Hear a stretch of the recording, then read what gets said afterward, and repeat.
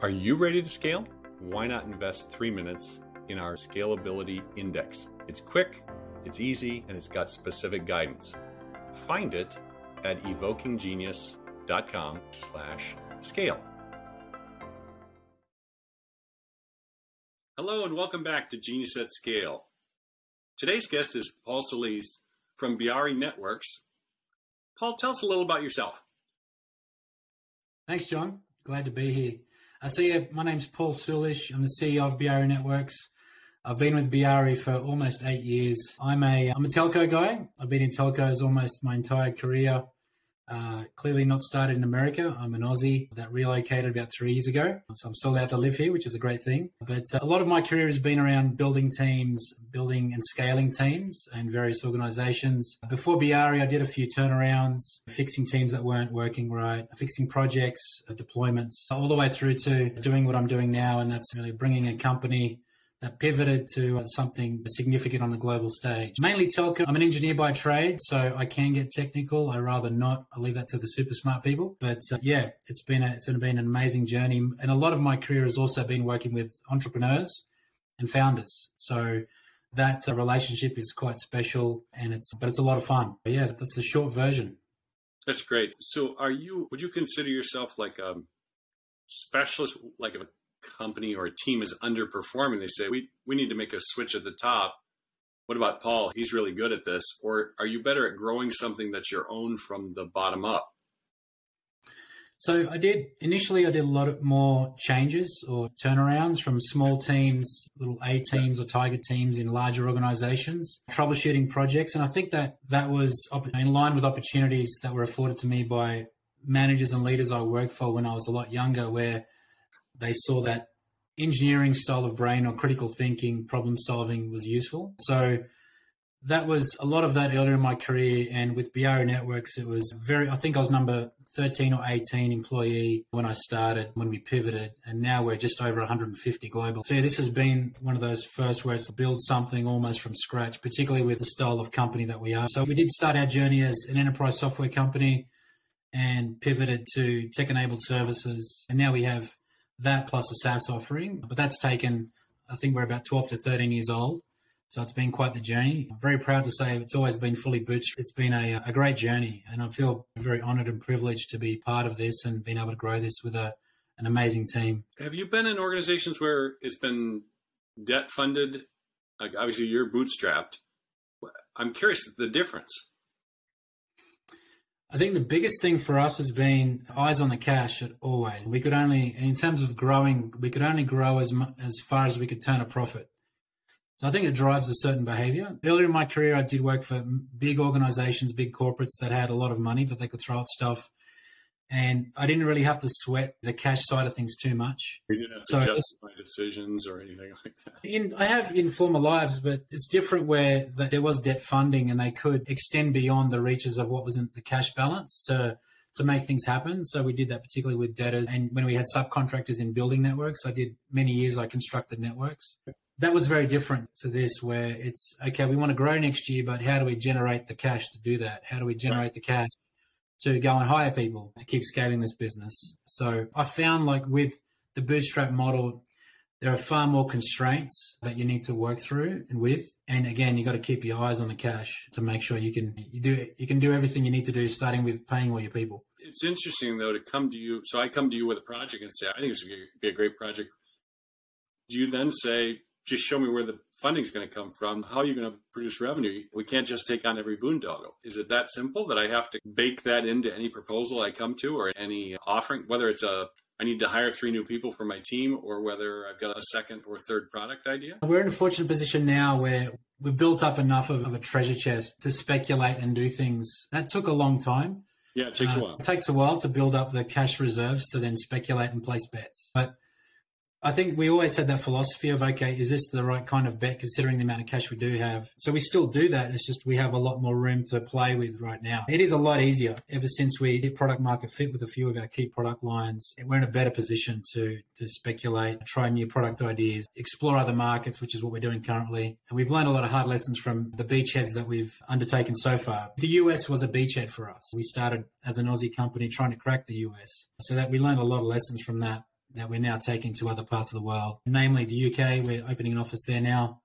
We'll be going to Germany next. So you learn a lot, and you try to make sure that the organization remembers what it took and what's important as you grow. Wow. So how then, you're on multiple continents even, how do you measure scale or define scale for your organization when you have different, I would imagine at least culturally different business operations in Australia, UK, United States? It's got to be a little bit different. Is there one metric that you measure scale? Yeah, from a scale perspective, we roll that up to revenue, and that's the main metric. Is are we actually revenue and EBITDA? Being bootstrapped, EBITDA has always been important for us to making sure that year on year the growth is 20+%, and that's gross revenue. Yeah. Yeah. Okay. Yep. And then it's been EBITDA over years. It's been, how do we come out to a point where EBITDA is significant, substantial to keep fueling the growth? So they were the key metrics that we look at from a global perspective. And then in terms of the other side of that is people, right? And to your point, we've had to hire people on multiple continents. We have staff in Australia, we have staff in Vietnam, in the Philippines as well, as part of our production, the US, obviously, and now the UK. So then it's a matter of, okay, how does the resourcing part of that fit into it that equation of scaling?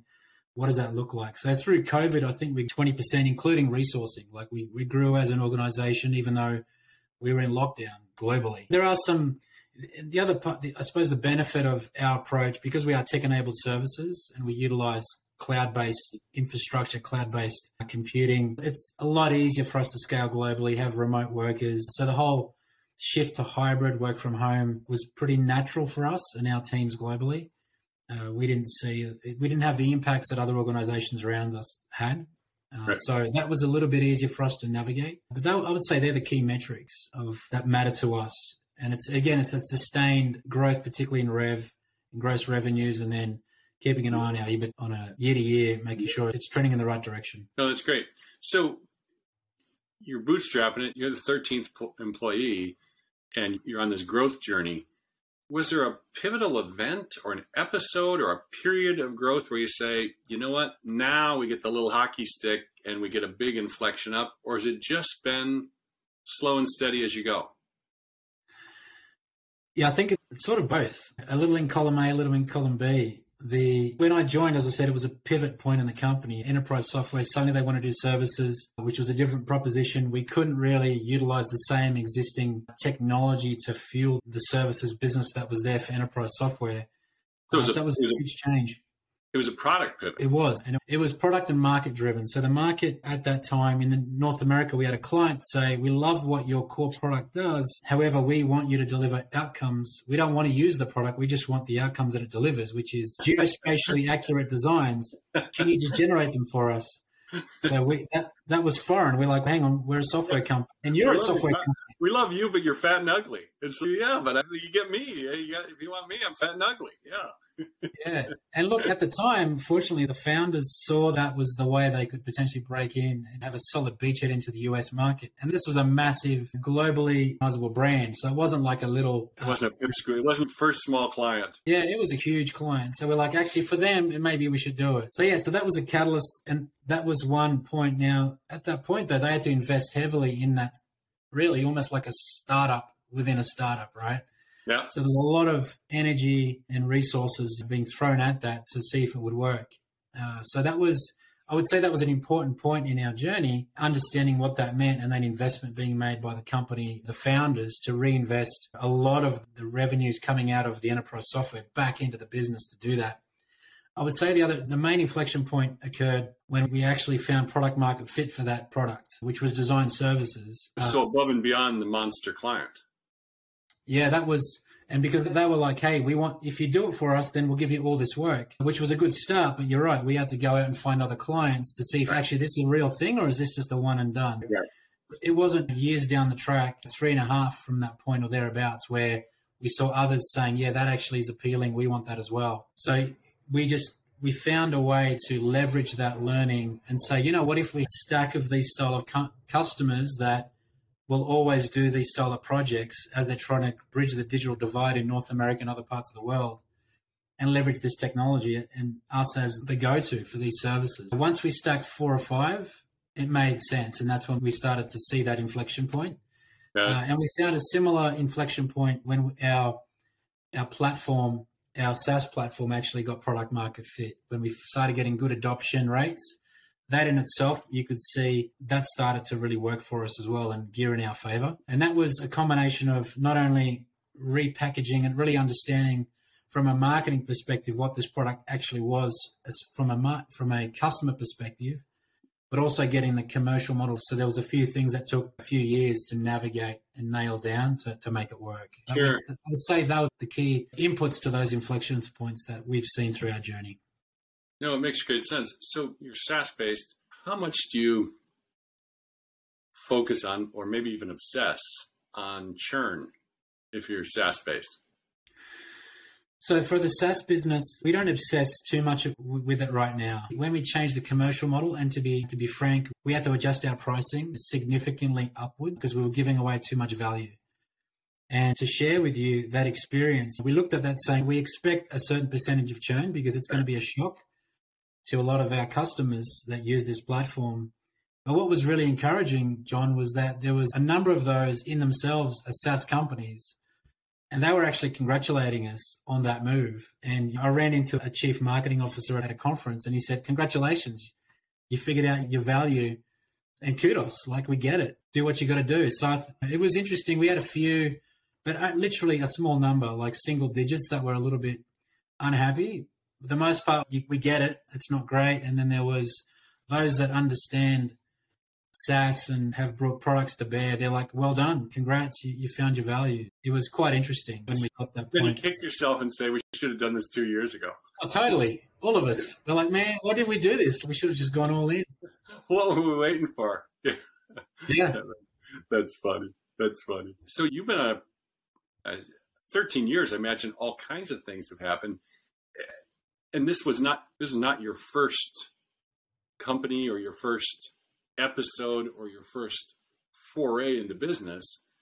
If you take your career in business, was there a specific episode or brick wall that really presented problems where you had your head handed to you? I find podcasts talk about, "Oh, here's our success journey," and go, that's not so helpful. It's like everything a Disney movie, and it always ends up happy. You say, what happens when you have to persevere? But have you had a particularly tricky either period or episode where you had a big tuition to pay and you also got learning that helped you later on?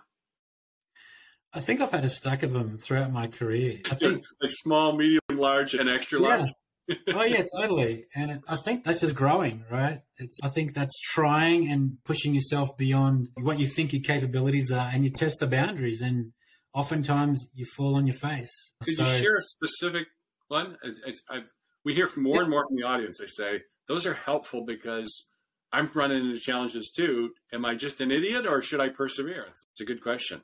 Yeah, probably you're both, but that's okay. I think it's okay. Yeah, absolutely. Early in my career, when I was running an arm of a construction company in telecommunications, one of the biggest lessons I learned was I wasn't paying enough attention to subcontractors. And we had one subcontractor that was really going all out, and they're going above and beyond the scope. And I didn't really lock billing you for it. And billing us for it, and I didn't lock it down quick enough. So that was a very expensive lesson to learn when we pushed back way too late on what they were doing. And this was your responsibility to be watching all this. Totally. It was totally my responsibility. The founders are like, "Dude, you can't do that." They gave me a massive slap across the head and said, "Don't do it again." And I understood what that meant. So that was a big one. I think the other, more recently, it's always been around having that self-awareness to understand what my weaknesses are, or what, if you want to call it trailing strengths or whatever you want to call it. It's something you suck at, to be blunt. If I suck at this, then don't try to patch it. Go and find someone to complement you that does that really well. And I think that's, and I found that is one of the bigger lessons I've learned is I should focus on those things I'm good at and focus on the key things. Understand where the constraints of the business are and try to unlock those things. Remove those constraints. Don't focus on the little things. And part of that came out when I was not long after that maybe 4 years after that other episode I had, I changed to another company, and I was making just bad decisions. And I was in a matrix organization. I had two bosses. It was pretty painful, and I wasn't deciding quick enough. And then I was making bad decisions. And one of the directors said to me, he said, "You got to afford yourself the time to think." And that really stuck with me all these years. That was interesting. It was more than a decade ago, if not more, way more than that. But it was something I remember, and I reiterate not only to myself regularly, but also to my team and to my kids. You got to afford yourself the time to think. Like, I was a hamster on a wheel in some crazy projects and never took a breath. And eventually it comes back to bite you. So it's when I've failed that mantra is when I've failed. Like, when I haven't given myself the time to think, it goes pear-shaped. So do you calendar that off and block out time for that? Or how do you do that? Are you going walk? That's exactly what I have to do, John. If I don't block it out in my calendar, it doesn't happen. And I learned that lesson going pretty deep in early COVID times, where I had a little bit more time to think, forced that way in amongst the craziness that was that period. But that's what I have to do. And if I don't do it, then I really struggle. I can't retro fit it in my calendar either. If I set a calendar for Monday and then it's halfway through Monday, it's all over. There's no way I can shoehorn that in. It's too late. Right. Yes, I put it in my calendar. Typically, it's at least 2 weeks ahead. The other thing I do is I do that. I try to do that in line with exercise. So that works really well for me. That's my thinking time. So when I go to the gym or I'm running or riding, I usually like to do those things alone because I can think. I'm not distracted. Yes, I know a stack of people at my local gym, but they know that I don't like to talk. I'll wave out of courtesy. It's like, let me do my thing. I'm in the zone. Don't talk to me. This is my time to set my brain straight. Yeah. It's interesting because it feels like the further we progress with technology, this idea of slowing down and calendaring, and you can call it planning or thinking or whatever you want, but blocking that time, it seems like that's getting to be the most valuable skill there is in leadership. And it's amazing how few people do it. 100%. And look, the other hard lesson I learned, which is in line with that, was I listened to a great podcast featuring, I think the guy's name was John Lenoir, and Lenore rather. And he talked about energy management versus time management. And that really resonated for me because what I was struggling with was I was pumping so much energy into work, I had nothing left for my family. Yeah. My family were getting ticked off with me. And I know when I don't have that balance right because I can see the warning signs. Initially, it's like amber flags going up with my kids and wife, and then suddenly it becomes red, and then come the cannonballs. I think when I wrap my head around that, and I'm very mindful of I've got to manage my energy throughout the entire day in all the roles I have, I've become far more effective. Yeah. And isn't it interesting as well that there's portions of your day that actually give you energy, even though they're work, and there's others you just go, oh, God, I got to do payroll. Oh, geez, please don't make me do that. And it's even a small thing. The dread of it for 3 hours, knowing it's on your right after lunch, and then the hour it takes you, and you just go, that wrecked my day. And you go, it was an hour. It's not. It doesn't. And you did 4 hours of whatever gives you energy, people facing or collaboration or whiteboard session or solving problems. And you just say, morning was really easy. Yeah, it is interesting. I suspect that a model will take more effect as people start looking at this because I find it a silly conversation about work-life balance because you or I are in charge of it, but so much of it is about I don't spend enough time. And you go, what are you doing 80 hours a week? There's just if there's that much of that job, then it's for two people. Or a person and a half, get some help, or you're incompetent. I don't mean that in a bad way, but you look at other people and say, how are they a CEO of a publicly traded company? And they seem to be at Jackson Hole at a conference and they're keynoting and they're playing golf. How are they doing that? They get the same amount of time. You think, okay, then this is not a time thing. Yeah, I think being brutal, like ruthless with your calendar is a huge thing. Is it something I absolutely must do at that point or not? Right. And is it for me or does it just have to get done? Yeah, exactly. Because I can send somebody else to do it and they'll do an 85% job and I save all that time and energy. Yeah. Yeah, exactly. Yeah. So you're building teams and I know you pride yourself on having a really robust culture at Biari. Is it easier to scale people or is it easier to scale products? That's a really good question. I've never heard that question. I saved it for you. I thought not everybody can handle this one. Yeah, Paul takes thinking time. He's probably figured this one out. He's probably thought of this one. I think there's a tight linkage because you need the people to think and scale in line with your products. I feel like if the people don't have if you don't make space for them to think more broadly, to scale the product suite, to scale or to think outside of core, it's not going to happen. So I think they have to happen. In terms of how easy it is to scale people, I think that really depends on the kind of people that you hire. Do they know that those that are coming in, do they know that part of their job is to think beyond what we do now? One of our core values is the freedom to innovate. And that's something as part of our other core values we celebrate on a quarterly basis. It's really critical that we provide the time in their day-to-day. That's part of the job to innovate. So without that innovation, I think it's a lot harder to scale, particularly new product offerings or evolving your products. So I think it's a combination because some people, they're very good at massaging what's already there, right? They're really good at just honing in and making things really efficient, which is fine for just standard growth, but not necessarily scale. So you need to balance with people that are okay going outside the confounds, right? It's going over the wall and saying, it's okay, we don't know enough, but we'll be fine. So I think you need a balance of those people as well.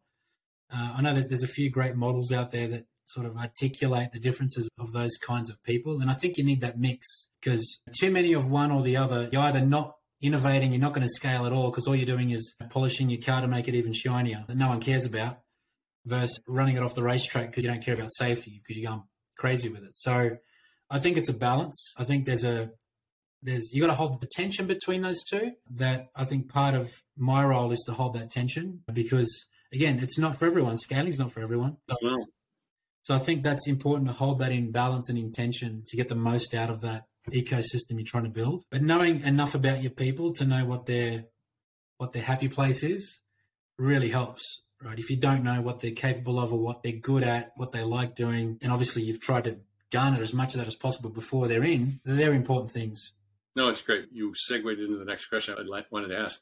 You have very well established and acknowledged, and you reward and notice your core values. How much of them are front and center in the hiring process to act as repulsion for somebody that really wouldn't thrive in that organization or as a magnet for people who would? Yeah, it's there. I think it's in the first or second interview. It's discussed. And when it comes to leadership positions, we typically ask those candidates to also do a presentation on what it means to them to see if there's a synergy. Values are really important. And people these days, I find, John, that people want to be part of something that is special to them, that they can align with, it resonates with them of who they are. So alignment with what the vision and the purpose of the company is critical. So that's another thing we screen for, and we try to make sure that they're in it for the same reasons we are. We're getting up first thing in the morning to do this thing as a team for all in the same way. So yeah, I'm fully behind that purpose. Let's go. So we screen for that pretty hard as well, because if we're aligned as humans, at least as my view, if you get the right kind of human alignment, you can almost do anything. But I think it's important to take the whole human into consideration, not just this person went and did this degree, they have this experience. Who are they as a person? Is John a good human? What makes John a good human? They'll tell you. If you talk to any of my grade school teachers, I'm out. They won't be my references, that's for sure. But if you find them, I'm out. So. I'll stop looking. Yeah, exactly. That's good. What else freeform? What else do we know about scaling from your experience that I haven't asked about? I think one of the analogies I use often, particularly with people that are technical, and a lot of us did this in high school physics, there's a latent heat of fusion, right? You're pumping all this energy in. When you're boiling water, you just got to keep heating the stuff up. Eventually it turns to gas. It boils and then it turns to gas, and there's that tipping point. I find scaling a lot like that. Every glass ceiling you blast through, you're just pumping energy into this thing with the belief and the faith that you're going to blast through it. When I look at our scaling journey, it's been one glass ceiling after another. Just when you think you've peaked for whatever reason, or you think you're hitting a glass ceiling and you can't break through, you got to keep the faith, so to speak, and keep putting energy in. If it's showing signs, right, you don't want to be flogging a dead horse. But I think it's important to keep that in mind, that it's not easy, it's not for everyone, and it takes a lot of energy. And so energy and momentum, I think that's the other big lesson we've learned is it's just a momentum game. And to build momentum, coming back to physics, it's mass times velocity. So once you get that, you're growing the mass of the company with great people, it's going to be easier to push that flywheel. We developed our flywheel a while ago now, and it's something we reference pretty regularly, a couple of times a month at all hands. We keep talking about our flywheel and how we all have to do our piece to push it. And the team does a great job of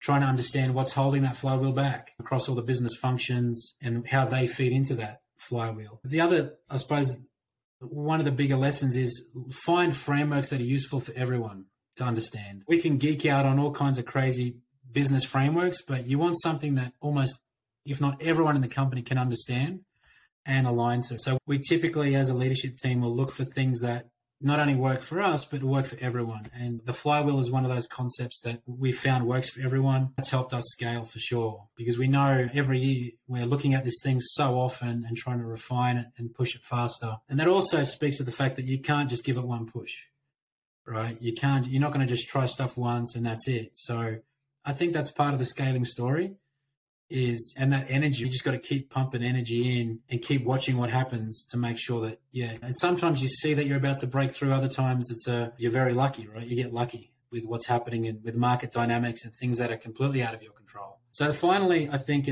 you want to have a great, and again, just to come back to Jim Collins, return on luck is a huge thing. It's looking for opportunities, being on the outlook and knowing what it looks like when it hits you in the face is critical, and being able to read.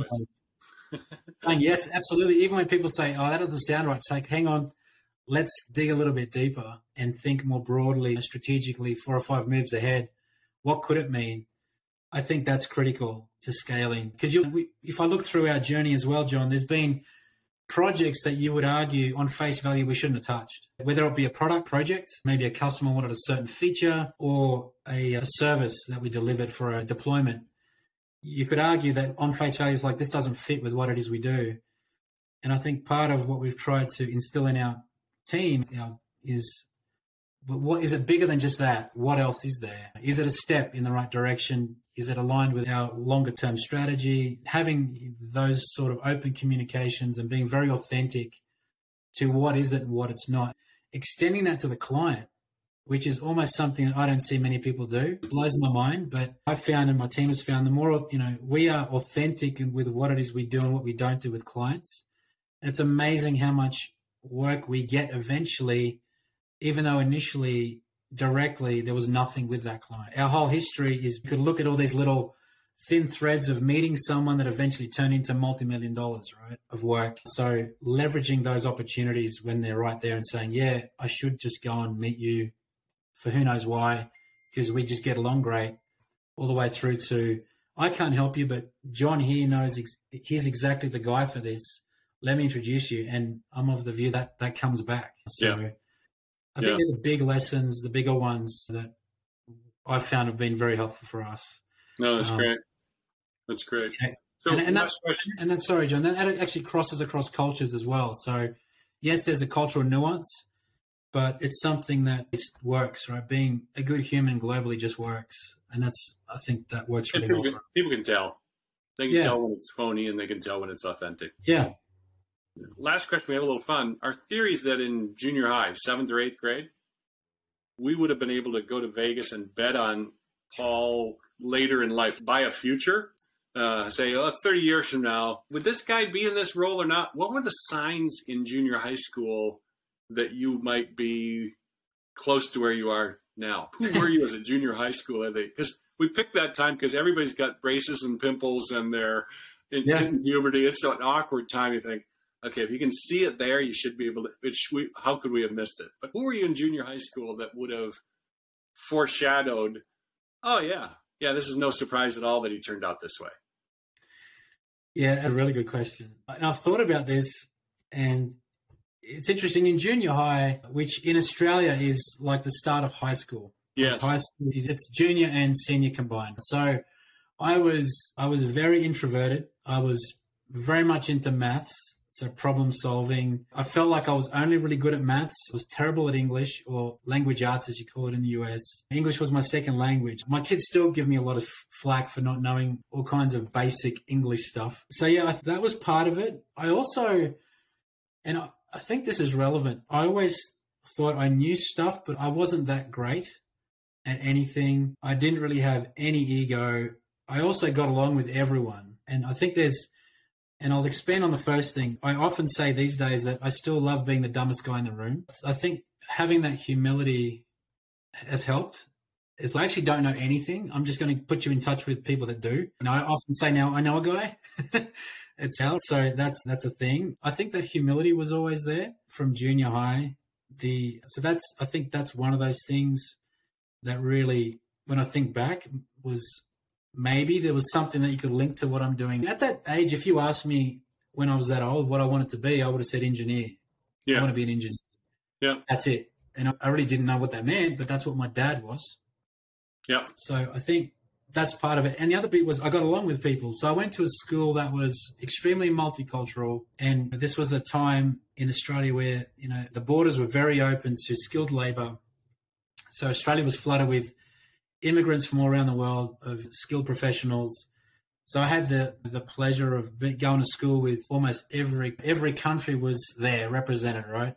Yeah. What happened was there was this typical kid segregation, right? So there's all the Australians, and there's all the Europeans, and here's all the Asian people. And so that's just the sort of herds that were there. And what I found was they couldn't quite, and there were some conflicts, right? I went to an all boys school, so there was just too much testosterone. So there was a lot of fights and stuff. And I got through that unscathed because they couldn't figure out whether I was an Australian because at that time I had long blonde hair, or I was European, even because my heritage is Polish, but they just couldn't figure me out. So I was like Switzerland. I was on the fence. Everyone liked me. They didn't have any other reason to suspect I wasn't a good person. Did they like you or not dislike you? I think they just didn't dislike me. Like they didn't know what to do with you. Yeah, right. Why beat him up? He hasn't done anything to us. Yeah. Yeah, we don't know. He seems fine. So it seems okay. He doesn't bother us. Yeah. Exactly. Exactly. So I think thinking back, I think that was the other thing that I've always been pretty good at, just getting along with people, being very tolerant. Great skill. It's completely underrated, but it's a great skill. Yeah, and one of those exercises I've done with my team is understanding what your strengths are and things like that. Like tolerance comes way up there for me. It's extremely tolerant, not only of different backgrounds and stuff, but generally as a human. So I think that also, thinking back, was one of those things I remember. That's great. Super transferable skill too, to be the CEO. Yeah, and look, that whole, again, I was really introverted. I really didn't come out of my shell until college. I don't think. I wasn't saying too much before then. And then it was a college professor that basically said, oh, by the way, you're going to speak at a symposium full of 1,500 engineers on a topic that I'm going to assign to you. My head exploded because I'd never done any public speaking or anything. I'm like, what? Yeah, you got to get rid of this fear. And I'm like, oh, anyway. And I think that was I was very lucky. He just said, you'll be fine. Yeah, you won't die. You're right. You won't die. You'll think you're dying. But, yeah. So I got over that hurdle when I was in my final year of college. Yeah. Oh, that's great. Helped. That's great. Paul, the only way people can learn this stuff is from people who've done it. I'm convinced you can't. There's nothing linear about this. Everybody has a different journey. And so your stories and your wisdom and your insight, super helpful. Really appreciate you being here today on Genius at Scale. And to our audience, till we meet again, all the best. Thanks, John. Thanks for joining us today. Are you ready to scale? If so, invest 3 minutes in our Scalability Index. It's simple, easy, and gives specific guidance. Find it at evokinggenius.com/scale. All the best.